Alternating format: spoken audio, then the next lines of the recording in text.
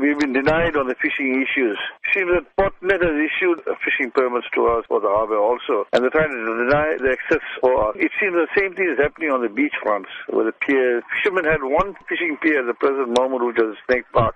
And recently, there was a very heavy corruption in the sea, which was caused by the near cyclone that came through. And I think it was slightly damaged here, then, everywhere. And then finally, they said that they will get it done up and the fishermen will come back to fish. And how has this affected fishermen who fish there all the time? It's already gone to about 4 to 5 months, but they have done nothing about it, and they're not allowing any fishermen to fish.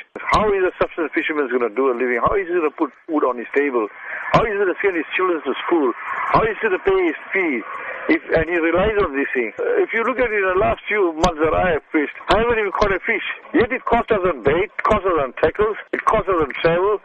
There's a limit for us for fishing. We fishermen have been deprived of this thing because we're given a quota system to catch fish.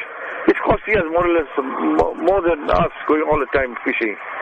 You know, it's not fair. It's very unfair. And what was the decision that was taken at the meeting? Now that we want to form a defiance campaign and come back fighting again, we should start taking action and pushing through this thing, because it seems that no one is taking heed to whatever we say. There will be a march on Wednesday, and after that we want to discuss how we're going to go forward. At the end of the day, today the fishermen are still suffering.